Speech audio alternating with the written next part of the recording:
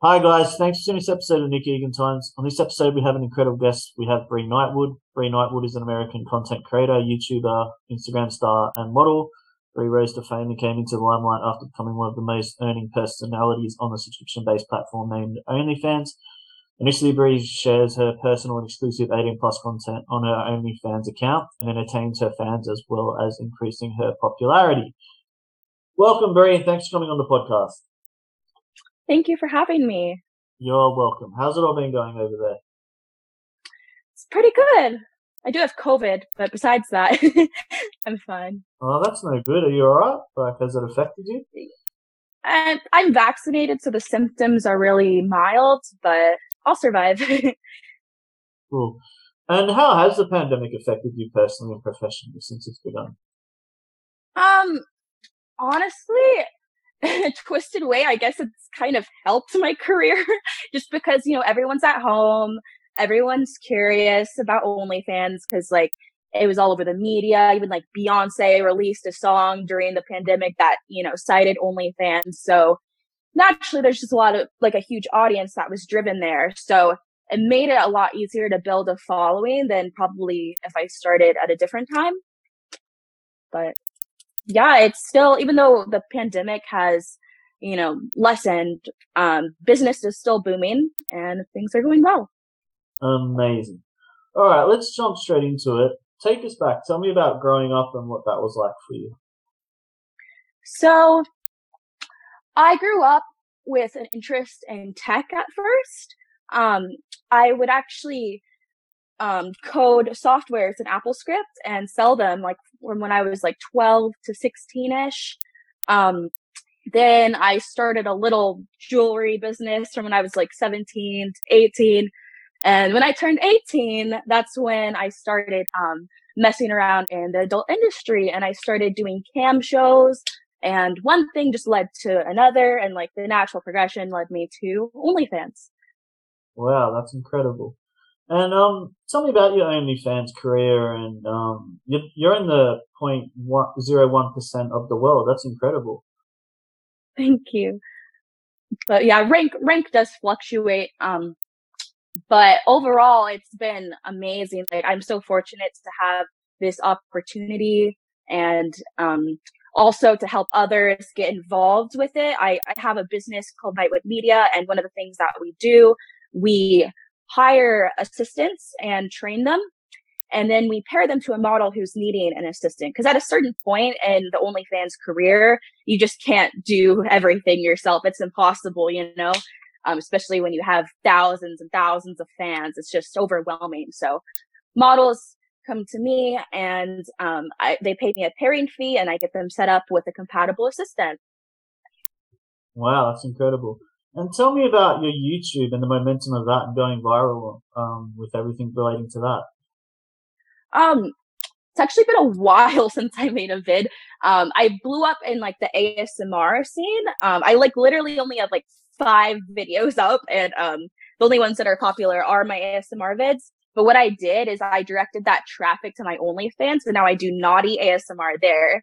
So I've been purposely not posting on YouTube, so that way people, will come to my OnlyFans if they want more of that. I will end up posting to YouTube again when the traffic dies down from my current ASMR videos. But yeah. Cool. And does your family and friends know about what you do? Yes. So my dad accidentally found my Twitter. And at the time, my Twitter, it was full explicit and it was bad, very bad. But surprisingly, so I grew up really, really, really strict. I couldn't even see PG-13 movies till I was an adult, that strict. So they surprisingly took it really well, especially when I told them how much money I'm making and how I was able to, turn that into Nightwood Media, for example. So they're actually, yeah, they're pretty supportive, and all my friends know too.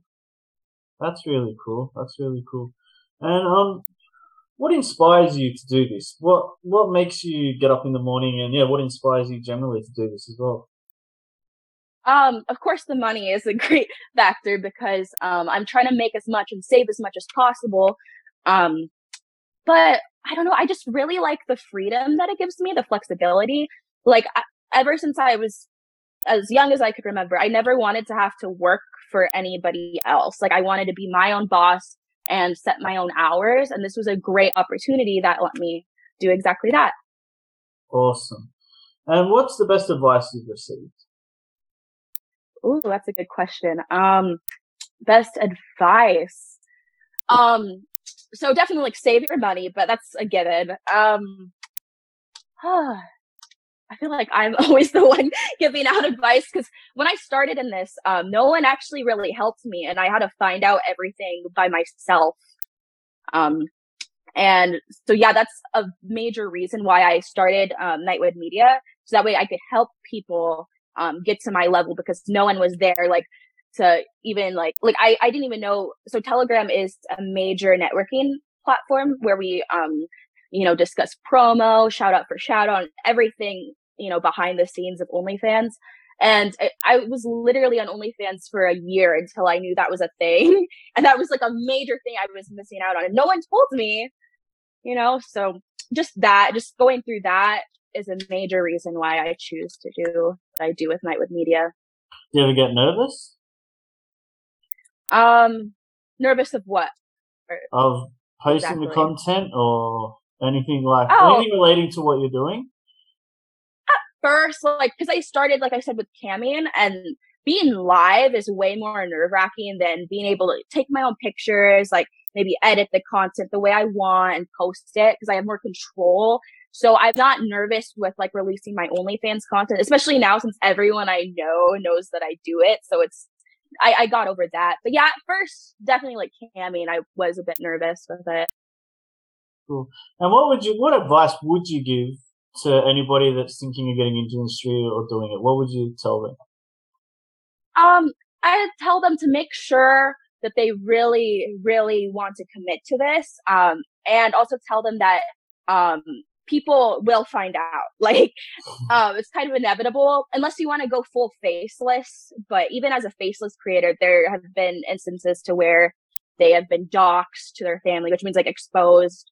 So yeah, make sure you're okay with everyone seeing your butthole.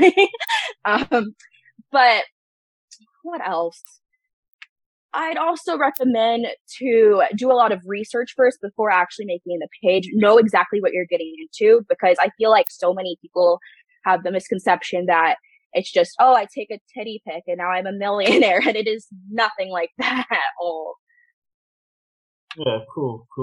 And tell me about, have you had any mentors? Have you met anybody along the way that's helped you progress your career?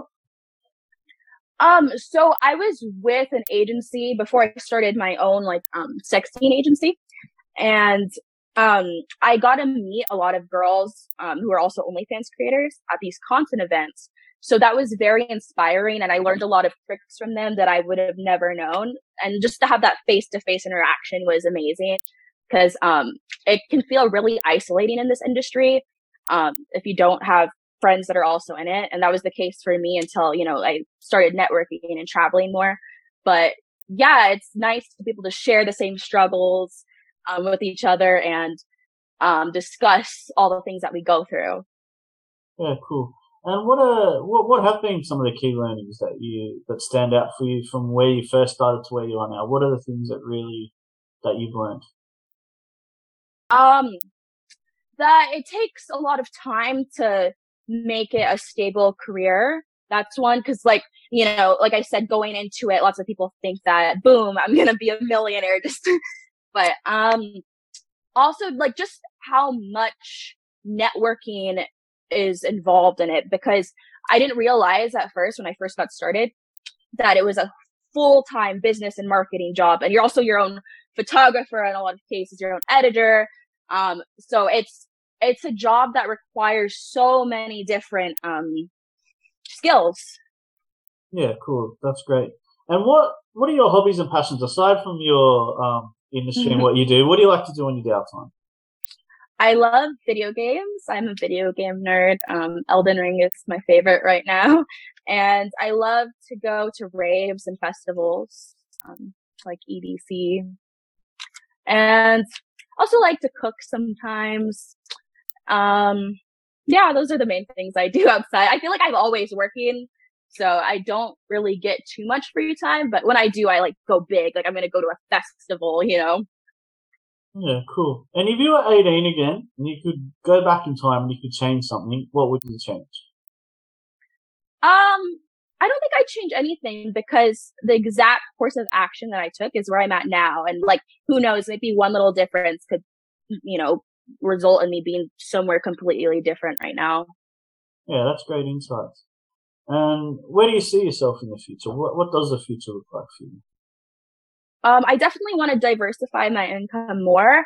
I just started, um, getting involved with real estate. So maybe like in my late 20s, 30s, I'll, you know, focus more on that. I'll still have like my OnlyFans, of course, assuming OnlyFans is still a thing. I'm assuming it will be, at least online sex work.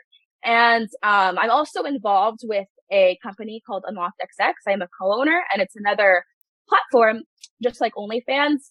But so it's like brand new, but we have the potential right now to be even bigger and better because we have a lot of unique features. So if that really takes off, then um yeah, I think I'll definitely buy a lot of properties with the money, and I don't know, just keep prospering and building my portfolios. That's incredible, Brie. Brie, thanks for coming on the podcast. I do appreciate it. No You've problem. done amazing work, and yeah, like I wish you nothing but the best in the future. Thank you so much again for having me. You're welcome.